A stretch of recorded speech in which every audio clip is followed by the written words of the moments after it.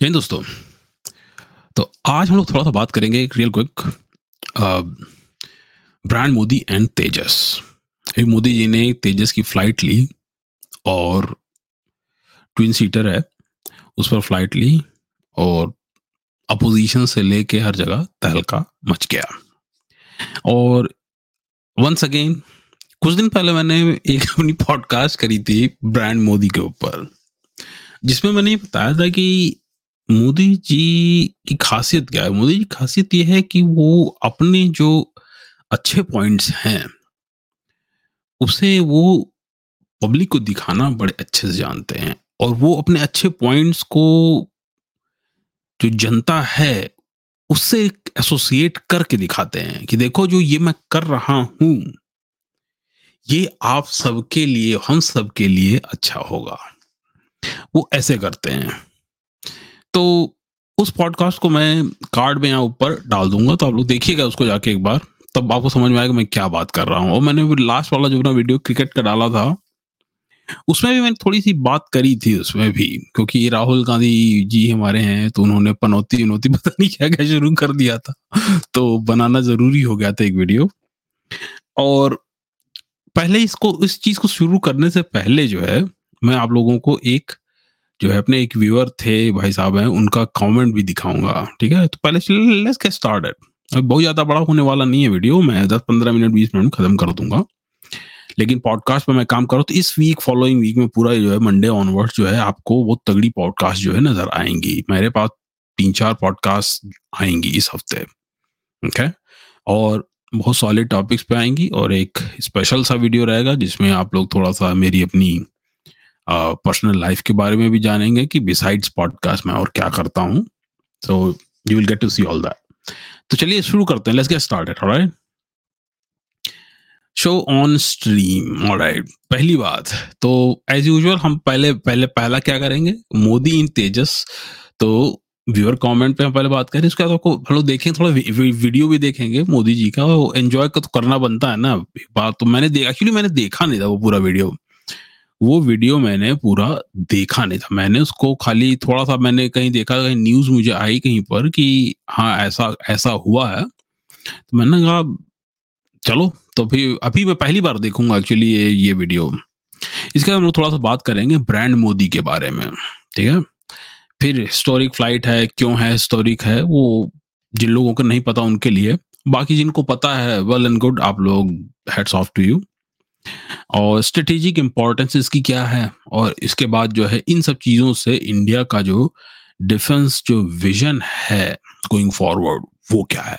Okay, तो let's get started. सबसे पहले मैं आपको दिखाता हूँ कमेंट। ओके, तो कमेंट है ये हमारे बलवंत माओजी भाई साहब हैं। इन्होंने लिखा कि you haven't talk about Modi, he didn't visit sexual harassment women athletics, never went to Manipur, you are nothing but Modi अंध भक्त।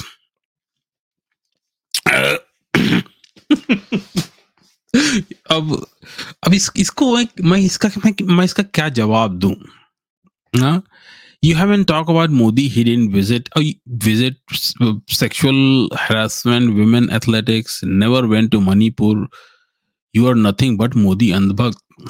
बलवंत भाई, आपको मैं पहली बात ये कहूंगा कि मैं ऑन पर्पस, देखिए मैं इंग्लिश मैं दिन भर इंग्लिश ही बोलता हूँ। ठीक है, मेरे लिए इंग्लिश बोलना एकदम जो है बहुत ही जैसे सांस लेने जैसा है। मैं दिन भर इंग्लिश बोल सकता हूँ, और तो मुझे, लेकिन मैं पॉडकास्ट हिंदी में करता हूँ ताकि हम सब जो है एक प्रॉपर तरीके से कम्युनिकेट कर सकें। राइट, तो आपको चाहिए था कि आप हिंदी में टाइप कर देते, इतनी कोई बड़ी बात नहीं थी। ठीक, मैं इंग्लिश का मजाक नहीं उड़ाऊंगा, डोंट वरी। मैं पॉइंट आउट कर रहा हूं। तो अगर आपको कभी भी फ्यूचर में भी अगर आपको कभी आप अगर ध्यान दें या वैसे करें तो आप जाके हिंदी में कमेंट कर सकते हो। मैं सारे व्यूअर्स को कह रहा हूं, अगर इंग्लिश वगैरह में अपना make your point very clear, ये मैं कहना चाहता हूं। मुझे आप कमेंट्स में क्या डालते हैं मुझे उससे कोई प्रॉब्लम होती नहीं है एक्चुअली। ठीक है ना। तो अब इनका कहना है कि Modi he didn't visit sexual harassment women athlete, ये सब चीजें ठीक। और लेकिन इन्होंने ये जो कमेंट डाला था, इन्होंने ये कमेंट डाला था मेरे जो क्रिकेट वाला वीडियो था जिसमें मोदी जी गए, प्लेयर से मिले और उसके बाद राहुल गांधी जी की पनौती पर भी मैंने थोड़ी बात करी थी। तो लेकिन मैंने उस वीडियो में जो मैंने बात करी थी वो यही बात करी थी कि मोदी जी अपनी अच्छाइयाँ कैसे दिखाते हैं दुनिया को। तो अब मोदी जी अपनी जब अच्छाइयाँ दिखाते हैं तो क्लियरली जो है उसमें वो अच्छाइयाँ ही दिखाएंगे, बुराइयाँ तो नहीं दिखाएंगे। जो गड़बड़ी हो गई है वो तो नहीं दिखाने वाले, right?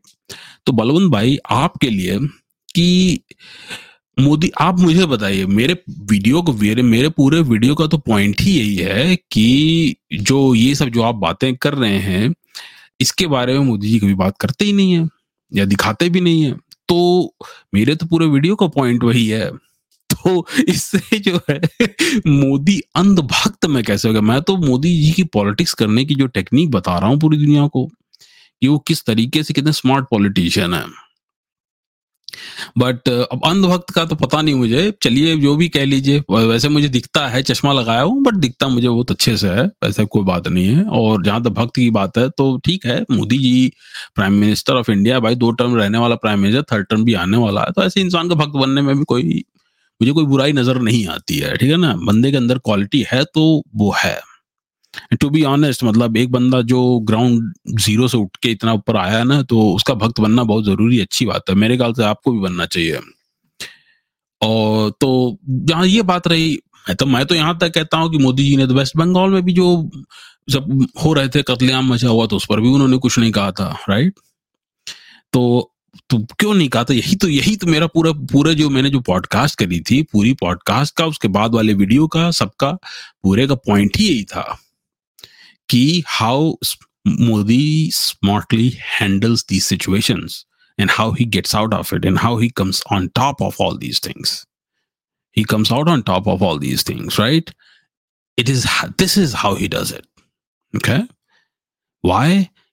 When he sees a bad situation, he just tries to avoid it. Not avoid, but actually very cleverly, he will try to mention some sort of constitutional rights that, okay, this is state matter. This is a state matter. Otherwise, it's a national matter or some other constitutional, some other something. He will get away with it. Okay? तो मैं तो यही बता रहा हूँ, बंदे की smartness, अपनी बेवकूफी तो खाली राहुल गांधी बताते हैं भाई, कांग्रेसी बताते हैं। कांग्रेसी में जितने भी कांग्रेसी हैं, मैं आपको बताता हूँ रियलिटी क्या, कांग्रेस की वोट क्यों लगी वो बताता हूँ अभी आपको 2 सेकंड में, ठीक है? कांग्रेसियों में जितने कांग्रेसी हैं, कांग्रेसी लीडर्स कांग्रेस के और कांग्रेस के जो सपोर्टर्स हैं, वो उनमें मालूम है सिमिलैरिटी क्या है, उनमें क्या समानता है आपको पता है? उन दोनों में समानता ये है कि दोनों अपने पैर पे कुल्हाड़ी मारते हैं। अब कैसे पूछेंगे कैसे मारते हैं? देखिए, कांग्रेसी जो लीडर्स हैं वो ऐसे ऐसे डिसीजंस लेते हैं, ऐसे ऐसी बकवास करते हैं, उससे अपने पैर पे कुल्हाड़ी मारते हैं। और जो कांग्रेस के जो सपोर्टर्स हैं, उन बकवास लीडर्स की को सपोर्ट कर करके अपने पैर पे कुल्हाड़ी मारते हैं। भाई, किसी बेवकूफ को सपोर्ट करने वाला इंसान और क्या हो सकता है? ये बहुत सीधी सी चीज है, इसको सोचिएगा। मतलब मेरे ख्याल से आप शायद कांग्रेस के सपोर्टर इसलिए हैं क्योंकि शायद आपके मामा, चाचा, ताऊ, फैमिली में कहीं दूर कहीं पर होगा कोई जो कि आपको एक चवन्नी देता नहीं होगा, कांग्रेस का एमएलए और कुछ कहीं से कुछ होगा, मतलब लिंक होगा आपका। ये मेरी गारंटी, आप खुद कुछ नहीं होंगे लेकिन आपकी फैमिली में किसी का होगा लिंक। अब आप क्या कर रहे हैं कि आप उस चीज को लेके आप कांग्रेस को पकड़ के लटक गए हैं। यहाँ पे प्रॉब्लम है कि आपकी अपनी इंडिविजुअल सोच रही है, आपकी फैमिली में कहीं कोई कांग्रेसी है तो आप लेके लटक गए कि नहीं, हम सबको उन्हीं को वोट, चाहे मतलब हम सबको उन्हीं को वोट देना है, चाहे आपको उनको वोट देने के बाद उनसे खुद कोई फायदा होता हो चाहे ना होता हो। तो यार सोचा करो इस बात को ना मेरे भाई, ठीक है? अंधभक्त तो अपनी जगह है, मतलब अंधभक्त कोई बहुत अंधभक्त कोई अच्छा बुरा टर्म नहीं है, ठीक है? मैं तो हूँ अंधभक्त हूँ क्योंकि उस बंदे की लीडरशिप है। मेरे ख्याल 78-79% एक्सेप्टेंस रेटिंग है। 79% मतलब जानते हो, हिंदू पॉपुलेशन जो है इंडिया में 79% है। खैर, हम लोग आगे बढ़ते हैं। तो ये थी, मैं इस पे बहुत ज्यादा बोल गया वैसे, बट बलवंत भाई जो है, आप अगली बार से थोड़ा हिंदी में कर दीजिए, कोई प्रॉब्लम नहीं है, ठीक है ना? ब्लिंक पॉइंट डालिए और थोड़ा-सा इसको सोचिए कि मतलब कि हाँ, मैं you are nothing but Modi अंधभक्त। भाई मैं नथिंग, आई एम नथिंग, किसने कहा नथिंग भाई? I am a millionaire bro. हाँ, मेरी नेटवर्थ मिलियन डॉलर से ऊपर है। मतलब you think I am nothing? मतलब मैंने तो वो चीज़ें करी हुई हैं जो आप लोग मतलब अभी सोचेंगे नहीं। तो मैं उस बारे में बात करने नहीं आई, नथिंग बट अंधभक्त, ठीक है? I am proud to be अंधभक्त। हाँ, मोदी जी साष्टांग दंडवत आपको। तो बढ़िया, अगली बार था हिंदी में कर देना ब्रो, ठीक है ना? तो खैर आगे बढ़ते हैं। आई होप बलवंत भाई आपको आपका जवाब मिल गया होगा। आगे बढ़ते हैं हम लोग, हैं?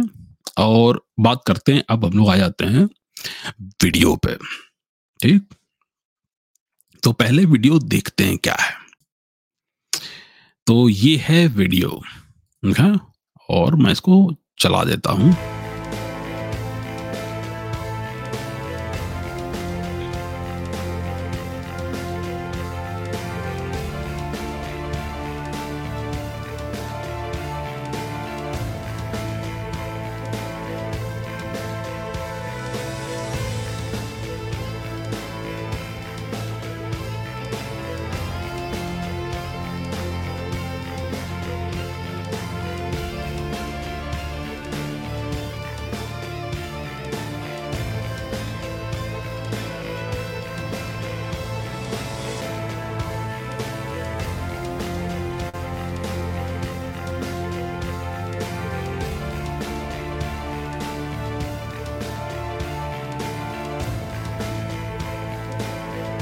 अच्छा, पीछे भी एक तेजस है।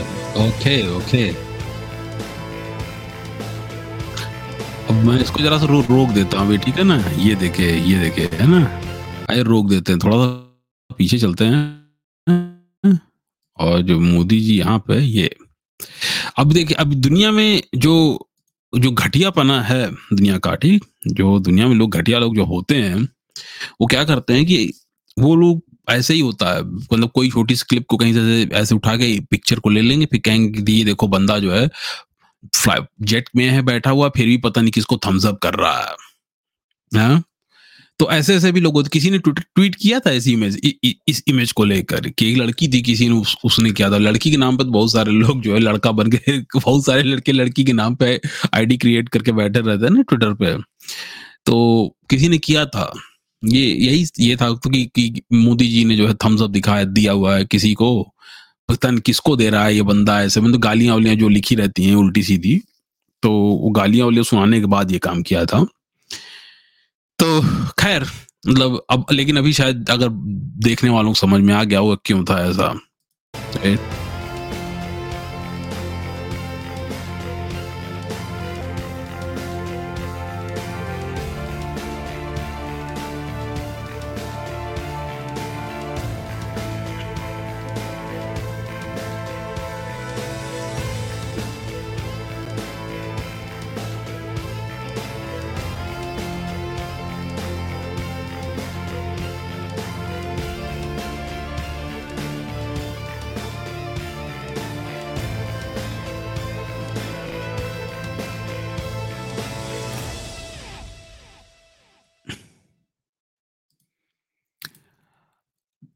तो अब लोग आते हैं मुद्दे पे बात करने के लिए। ओके? बात क्या हुई देखिए, मैंने अब इसके बाद जो मैंने जो रखा हुआ टाइटल क्या रखा हुआ वीडियो, ब्रांड मोदी, ठीक है? मोदी जी हमारे जो हैं, अब चूंकि किसी ने अंधभक्त कह दिया तो अब मैं अंधभक्त ही रहूंगा, ठीक है? आज की पॉडकास्ट में मैं अंधभक्त हूँ।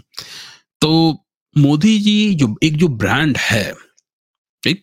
मोदी जी की जो ये ब्रांड है, ये ब्रांड खाली इंडिया में नहीं है।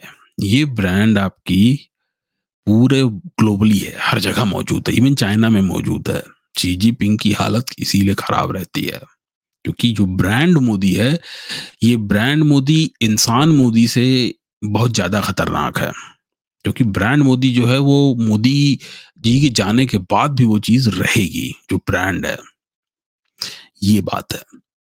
तो मोदी जी जब तेजस में जाके बैठे क्यों? क्योंकि मोदी जी के तेजस में बैठने से खुद ही उसकी मार्केटिंग अपने आप हो जाती है कि इंडिया ने अपना ट्विन सीटर भी एक बना दिया है, और जो है जिसपे कि प्राइम मिनिस्टर मोदी ने बैठ के सॉर्टी करी, राइट।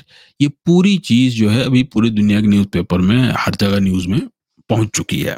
ओके, अब जब इसको ये, इससे क्या पता चलता है, इससे पूरा फ्यूचर विजन जो पता चलता है कि इसको लेके मोदी जी इसको सेल करेंगे। इसको जो है पहले तो अपना इंडियन एयरफोर्स लेगी, इसके बाद धीरे धीरे कर क्या होगा, जो आपके पड़ोसी कंट्रीज हैं आसपास के, फिर मिडिल ईस्ट में हैं, मिडिल ईस्टर्न कंट्रीज जैसे आपके सऊदी अरेबिया वगैरह हैं, ये लोग तो और खोज रहे हैं कि कोई मतलब जो एक सस्ता लाइट वेट उनको कॉम्बैट एयरक्राफ्ट मिले जो मस्त एकदम रहे, अपना काम भर के लिए अपना काम सेट हो जाए। तो ये सारे कंट्रीज जो है पूरे पूरा आपका जो ग्लोबल साउथ है, वो पूरा का पूरा इसी सब की चीज को खोजता है। वो खोजता है हमेशा की एक्सपेंसिव चीज नहीं, वो F-35 F-22 रैप्टर या फिर चाइना का जो J-10 और जो भी फालतू बंडलबाजी जो है, वो मिग और सुखोई का जो रिप ऑफ है, वो सब कोई नहीं लेगा। वो लोग लेंगे, क्या लेंगे? तेजस लेंगे। क्यों? क्योंकि वो लाइट वेट है, सस्ता है और मेंटेनेंस कम खाएगा। अब दूसरा जो इसका एस्पेक्ट है एक, ठीक है, इसका जो एक एस्पेक्ट जो मुझे ये भी दिख रहा है वो ये है कि इसको फ्लाई इसमें इसमें बैठने से मोदी जी ने एक चीज बहुत तगड़ी इंडिकेशन दिया है। वो इंडिकेशन ये दिया है कि जो जी का जो 414 इंजन है वो इंडिया को गारंटीड जो है मिल जाएगा, और बहुत जल्दी ही ये इंजन इंडिया में बनेगा। बात इन्होंने, जैसा कि मैंने बताया था ना कि अभी जब 2+2 डायलॉग हुआ था, 2+ डायलॉग का जो मेन मुद्दा था वो जी का F414 जो है इंजन ही था, और उसके अलावा भी बहुत सारी बातें हुई थी, मैंने उसको अपने पॉडकास्ट में बताया था। बट जी का जो 414 इंजन है वो था। तो मोदी जी की खासियत एक है, इन्होंने काफी पहले अपनी स्पीच में भी एक बार कहा था कि वो पहले कुछ भी करने से पहले एक पायलट प्रोजेक्ट करते हैं। जो पायलट सक्सेस या फेल होता, बेस्ड ऑन दैट जो है, बेस्ड ऑन दैट रिजल्ट ही decides what to do next, right. तो अभी ये जो किया गया है ये पायलट प्रोजेक्ट था। ये पायलट प्रोजेक्ट था क्या, कि अब पूरी पूरी ताबड़तोड़ इसकी मैन्युफैक्चरिंग का। इसका मतलब ये हुआ मैन्युफैक्चरिंग की, नहीं ताबड़तोड़ मैन्युफैक्चरिंग तभी करने के बारे में सोचेंगे जब इनके पास अपना खुद का इंजन होगा। इसका मतलब 414 इंजन जो है अब इंडिया में बनेगा जल्दी। इसकी खबर भी आपको बहुत जल्दी आ जाएगी। बातें हो रही हैं, लेकिन मुझे लगता है कि इसकी खबर बहुत जल्दी आ जाएगी। ओके, अब हम लोग बात करते हैं कि हिस्टोरिक फ्लाइट है। हिस्टोरिक फ्लाइट इसलिए है क्योंकि मोदी जी पहले प्राइम मिनिस्टर बने जिसने कि इंडियन मेड जो है एक फाइटर जेट में जो है उड़ान भरी है और उसमें जाके सॉर्टी करी है। इसके पहले काफी लोग थे, मतलब द्रौपदी मुर्मू जी थी, फिर हमारी निर्मला सीतारमन जी थी, इन लोगों ने भी किया था। लेकिन इन लोगों ने जो किया था वो सुखोई में किया हुआ था। इन लोगों ने जो है, इन लोगों ने तेजस में नहीं किया हुआ था। और मोदी जी वहां गए थे अपना एक्चुअली हाल का जो है पूरा प्रोग्रेस देखने और सब चीजें देखने गए थे बेसिकली। तो मैंने जैसा अभी बताया, मैंने जितना भी मोदी जी करने गए थे, ये सारी चीजें जितनी भी थी, मोदी जी ने ये बात बताई कि मैं इसे पर्सनली देख रहा हूं। ठीक है, ये जितना भी कुछ हुआ है उसका उसका जो पूरा पूरा इंडिकेशन है ये पूरी चीज का, मोदी जी ने एक बात सिर्फ बोली है कि मैं इसको पर्सनली देख रहा हूं। ये ऐसा नहीं है कि डिपार्टमेंट ऑफ डिफेंस देखेगा, राजनाथ सिंह जी से कुछ होगा, फिर कहीं से कुछ होगा, ये सब चीज नहीं है। मोदी जी ने जब फ्लाइट ली, हॉल में जाके देखा क्या हो रहा है, काम हो रहा है कि नहीं हो रहा है, क्या चल रहा है, पूरी चीज के लिए उन्होंने एक इंडिकेशन बहुत सीधा सीधा दे दिया। इंडिकेशन भी नहीं, एक बहुत ही फर्म जो है, ये इसे कहते हैं ना, इसे कहते हैं बहुत प्रोफेशनल रिस्पॉन्स। ठीक है ना। तो रीडिंग बिटवीन द लाइंस, जब आप इसको थोड़ा सा रीड बिटवीन द लाइंस करिए तो आप यू विल अंडरस्टैंड कि मोदी जी वहां गए क्यों थे। भाई हॉल में जाके प्रोग्रेस देखने, क्या उनको किसी से कह सकते थे कि फाइल लेके आ जाओ देख लेते हैं क्या है, राइट। कांग्रेस वाले होते थे वो तो यही करते हैं, राइट। लेकिन मोदी जी पर्सनली वहां क्यों गए? फिर उसके बाद जो इतना कर नहीं, उन्होंने ये भी कहा कि ठीक है मैं बैठूंगा इसमें। एक प्राइम मिनिस्टर के बैठने का उसमें मतलब क्या होता है? प्राइम मिनिस्टर के बैठने का मतलब ये होता है कि अगर वो रेडी नहीं होगा और जब मोदी जी कहेंगे मैं बैठूंगा उसमें, तो इसका मतलब अगर रेडी नहीं है तो लोग जो है फटाफट कहेंगे कि नहीं हम लोग इसमें नहीं नहीं बैठेंगे, नहीं बैठेंगे, जाने दीजिए, राइट? सारे सिक्योरिटी चेक सब कुछ चेक करने के बाद वो बैठे होंगे ना उसमें। अभी आप लोग बात समझ रहे हैं कि मतलब मोदी जी माइक्रो मैनेज कर भी दिया, प्रोग्रेस चेक भी कर ली और ये भी मैसेज दे दिया कि I am looking into this project personally, this is my personal interest, so make sure that you take care of it. उन्होंने मैनेज भी कर दिया, सब कुछ कर भी दिया, मार्केटिंग भी कर दी और सारे काम हो गए एक झटके में। ये होती है टेक्निक। और यही टेक्निक मैं काफी समय से जो बनाया, तो किसी ने मुझे कहा अंधभक्त कह दिया। कुछ लोगों ने जो है मेरी लास्ट पॉडकास्ट में, उसको लास्ट नहीं उसके पहले वाली एक्चुअली ब्रांड मोदी वाली पॉडकास्ट में कुछ लोग कहते हैं, कुछ लोग तो डर गए एकदम से, अरे इसको ये कैसे जान रहा है। उन लोगों ने जो है कहा मैं ब्रेन वॉश कर रहा हूं उनको सबको। पर देखिए, ब्रेन वॉश करना और न करने की बात नहीं, बात सीधी सीधी मैं हमेशा से ये कहा हूं कि मोदी जी जो है he knows when to strike, he knows that. एक बंदा है जो मजा हुआ खिलाड़ी है, he knows when to strike. अब देखिए पूरा तेजस से काम किया, सब कुछ किया, 2+2 हुआ, 2+2 को बाद जयशंकर जी गए थे 2+2 में, राजनाथ सिंह जी गए थे 2+2 में, लेकिन उस 2+2 का जो एंड रिजल्ट था वो उसका जो है उसकी टेस्टिंग किसने करी? मोदी जी ने करी। ये बात है, ठीक है। ये बहुत डीप जाती हैं बातें, इसको आपको थोड़ा समझना पड़ता दूसरे तरीके से। अगर आप इसको खाली ये देखेंगे मोदी जी बैठ के गए, वाह मोदी जी ने तारीफ कर दी, ऐसा वैसा नहीं।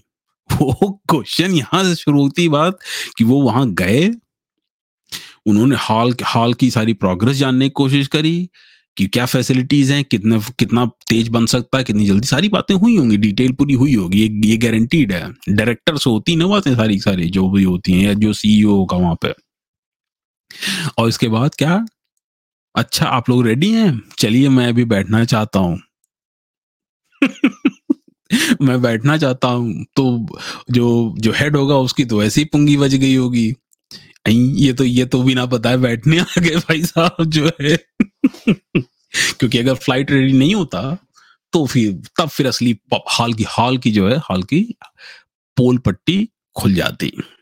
अभी समझ रहा हूँ बात? तो ये टेक्निक थी। तो खैर जो भी था all is well that ends well, right? तो हमारा जो है वो गए, टेक ऑफ हुआ, then he landed successfully, so that's good, right? अब इसकी जो स्ट्रेटेजिक इंपॉर्टेंस तो बहुत दूर तक जाती है, ठीक है। मैं इसकी जो स्ट्रेटेजिक इंपॉर्टेंस है, इंडिया का जो डिफेंस विजन है, इस पर मैं अपनी जो इस हफ्ते जो मैं पॉडकास्ट करूंगा उसमें से एक पॉडकास्ट में मैं डिटेल में बात इस पे इन सब चीजों पर मैं करूंगा, लेकिन मैं अभी भी बता देता हूं आपको, ठीक है ना। अब इसकी जो स्ट्रेटेजिक इंपॉर्टेंस है वो ये है कि पहली बात देखिए, पिछले 70-75 सालों से, ठीक है, इंडिया ने क्या किया है कि इंडिया इतना ज्यादा हेवली जो है कांग्रेस के टाइम में रशियन इक्विपमेंट्स पे, रशियन हार्डवेयर पे इतना ज्यादा रिलाई कर गया था कि नॉट ओनली कि इनको अ, उस डिपेंडेंसी से काफी प्रॉब्लम हो रही थी, और साथ साथ में वो एक्चुअली वो डिपेंडेंसी जो थी अब एक सिक्योरिटी रिस्क बनती जा रही है, ठीक है।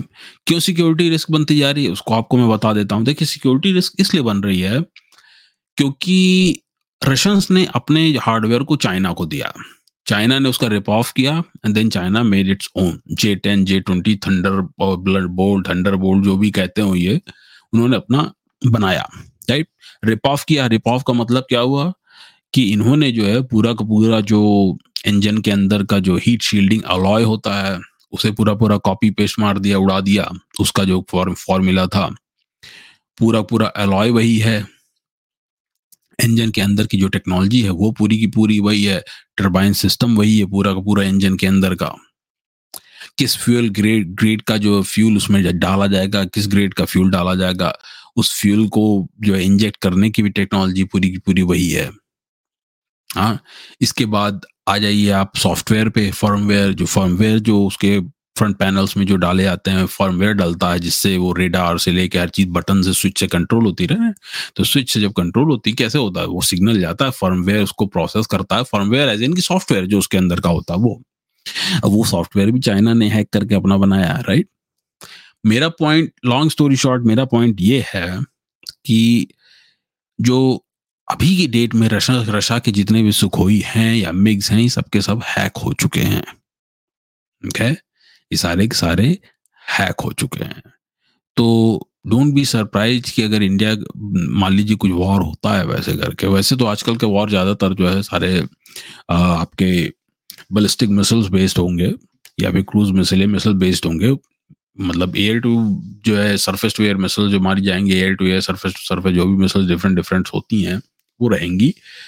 बट एयरक्राफ्ट का यूज भी हो सकता है, लेकिन अगर होगा तो चांसेस हैं, डोंट बी सरप्राइज अगर वो हैक हो जाए।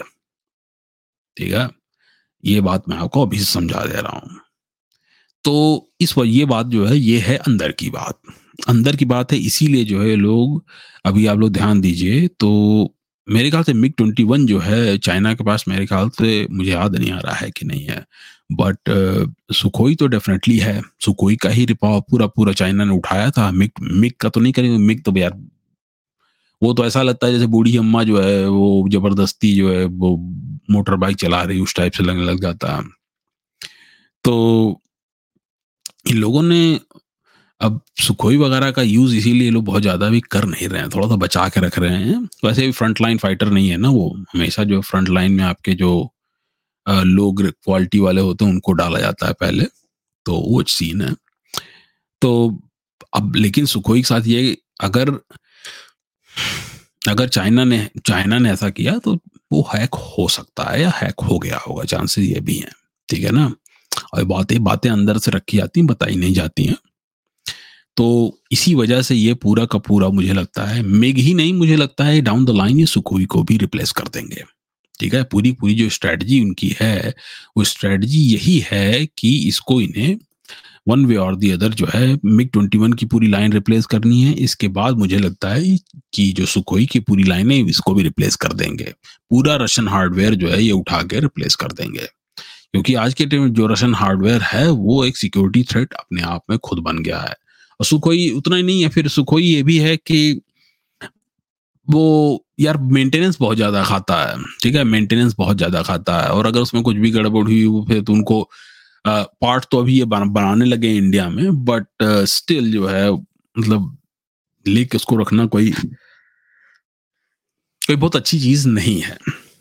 अब दूसरी बात जो इसमें जो स्ट्रेटेजिक इंपॉर्टेंस ये है कि जब आपका अपना फाइटर जेट होता है, तो एक चीज जो इंडिया के मिलिट्री आर्सेनल में से मिसिंग थी, ठीक है ना, वो थी जेट इंजन। इंडिया ने आज तक जेट इंजन कभी बनाया नहीं था, बनाया भी था तो कावेरी वाला था, और इतना ज्यादा उसमें 110 किलो न्यूटन ये लोग खोज रहे थे, लेकिन वो 50, 55, 60 के अराउंड पे ही जाके बोल जा रहा था, तो उसको ये लोग अब ड्रोन में लगाने के लिए कह रहे थे। तो खैर, तो वो प्रॉब्लम वहां पर आ गई कि आप कि जेट इंजन की प्रॉब्लम। अब वो जेट इंजन की प्रॉब्लम अब क्या होगा, अब 414 के बाद जो है, अब वो जेट इंजन की प्रॉब्लम भी इनकी सॉल्व हो जाएगी, और वो हो जाएगा आपका मेक इन इंडिया। ठीक है, देखिए दो तीन चीजें हैं, मेक इन इंडिया है एक, और एक है मेड इन इंडिया होता है। मेक इन इंडिया होता है कि आप इंडिया में बनाते हैं और इंडिया में ही उसकी खपत हो जाती है, और फिर पूरा पूरे इंडिया की चीजों से। लेकिन जब उसको आप एक्सपोर्ट करते हैं तो वो बन जाता है मेड इन इंडिया, राइट।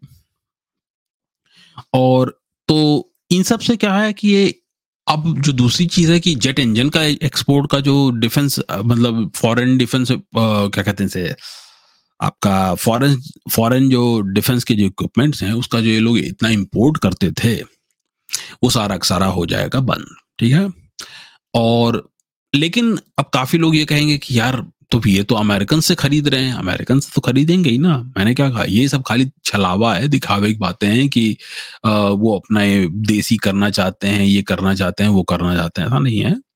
ये खाली-खाली रशन से अब दूर हटना चाह रहे हैं। ये सीधी-सीधी बात है। ये काम इनको आज है ना, ये काम इनको बहुत पहले कर देना चाहिए था, लेकिन हमारे एक बहुत ही माननीय चाचा जी थे, तो उन्होंने जो है कुछ ज़्यादा दिमाग लगा दिया, तो उससे जो है उसकी वजह से फिर जो है हमें मतलब रशन पर ज़बरदस्ती की डिपेंडेंसी एक हमारे हमारे पर वो आ गई। जबकि उसकी ज़रूरत हमें कोई थी नहीं। उस टाइम पे जितने भी कंट्रीज़, जो भी गरीब कंट्रीज़ थे वर्ल्ड वॉर 2 के बाद, pretty much सारे ही कंट्री गरीब थे। तो वर्ल्ड वॉर 2 के बाद जो भी कंट्रीज़ जो है अमेरिकन्स के साथ हुए, चाहे वो सिंगापुर हो, चाहे वो साउथ कोरिया हो, चाहे वो आप जापान ले लीजिए, हाँ। फिर चाहे उसके बाद चाहे कोल्ड वॉर जब खत्म हुआ, चाइना आ गया मार्केट में।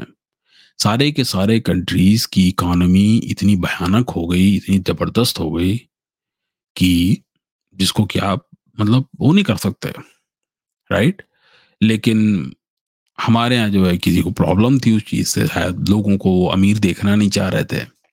हाँ, अब मतलब लोग काफ़ी लोग क्योंकि ये एक्सक्यूज़ देते हैं कि वो इसलिए शायद डिसीज़न नहीं लिए क्योंकि इंडिया गरीब था। भाई इंडिया गरीब क्या था, बहुत सारे कंट्रीज़ गरीब थे वर्ल्ड वॉर 2 के बाद। खाली जो है रशिया और अमेरिका जो है गरीब नहीं थे। मतलब इवन इंग्लैंड की हालत खराब हो गई थी, जो हिटलर ने मार-मार के धुआँ निकाल दिया था इन लोगों का। हुँ। और ये सारे के सारे गरीब थे। अब जापान को ले लीजिए भाई, जापान ने तो 2-2 न्यूक्लियर बॉम्ब झेले थे। उसके बावजूद जापान कहाँ से कहाँ पहुँच गया। ख़ैर उस पॉलिसी पे हम लोग कभी बाद में बात करेंगे। और बट एनीवेज़ तो ये चीज़ थी कि उसका जो जेट इंजन की जहाँ तक बात है, तो वो ज़बरदस्ती एक रशियन डिपेंडेंसी क्रिएट की गई। उसके बाद ज़बरदस्ती जो है ये दिखाया गया कि रशियंस हमारे असली भाई हैं, हमारी ब्रदरहुड है। तभी इसी वजह से हमने रशिया के साथ दोस्ती बनाई क्योंकि रशिया हमारा भाई है। काफ़ी लोग जो है वो 1971 वॉर को गिनाना शुरू कर देते हैं।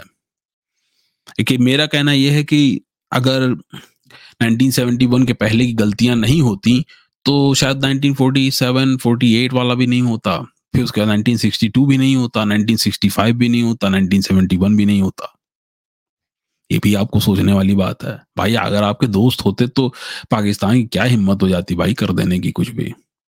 सोचने वाली बातें हैं ये।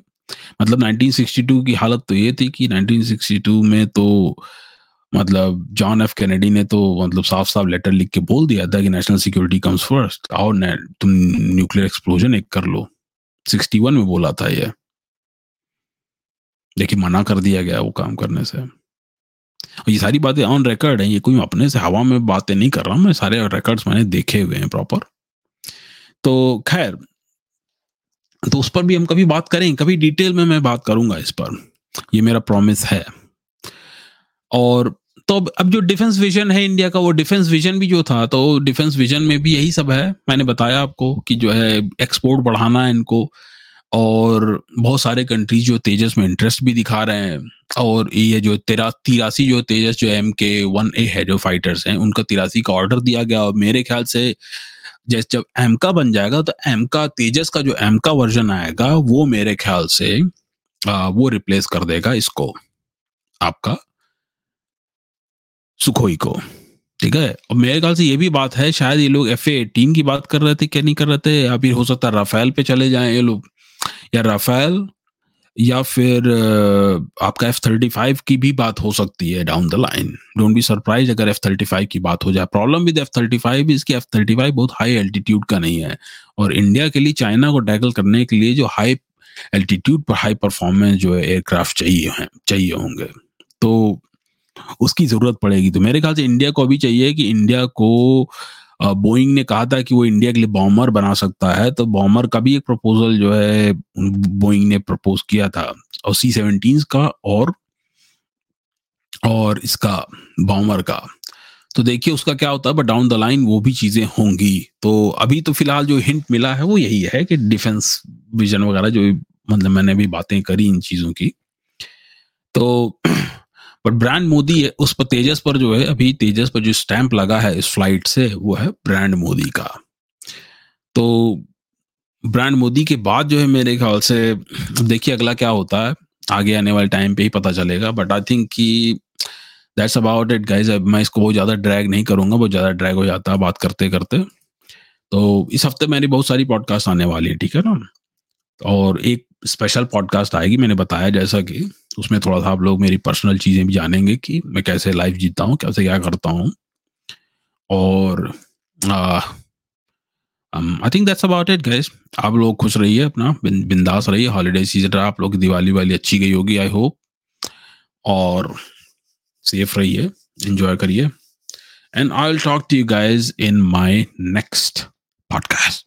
अंटिल देन, जय हिंद।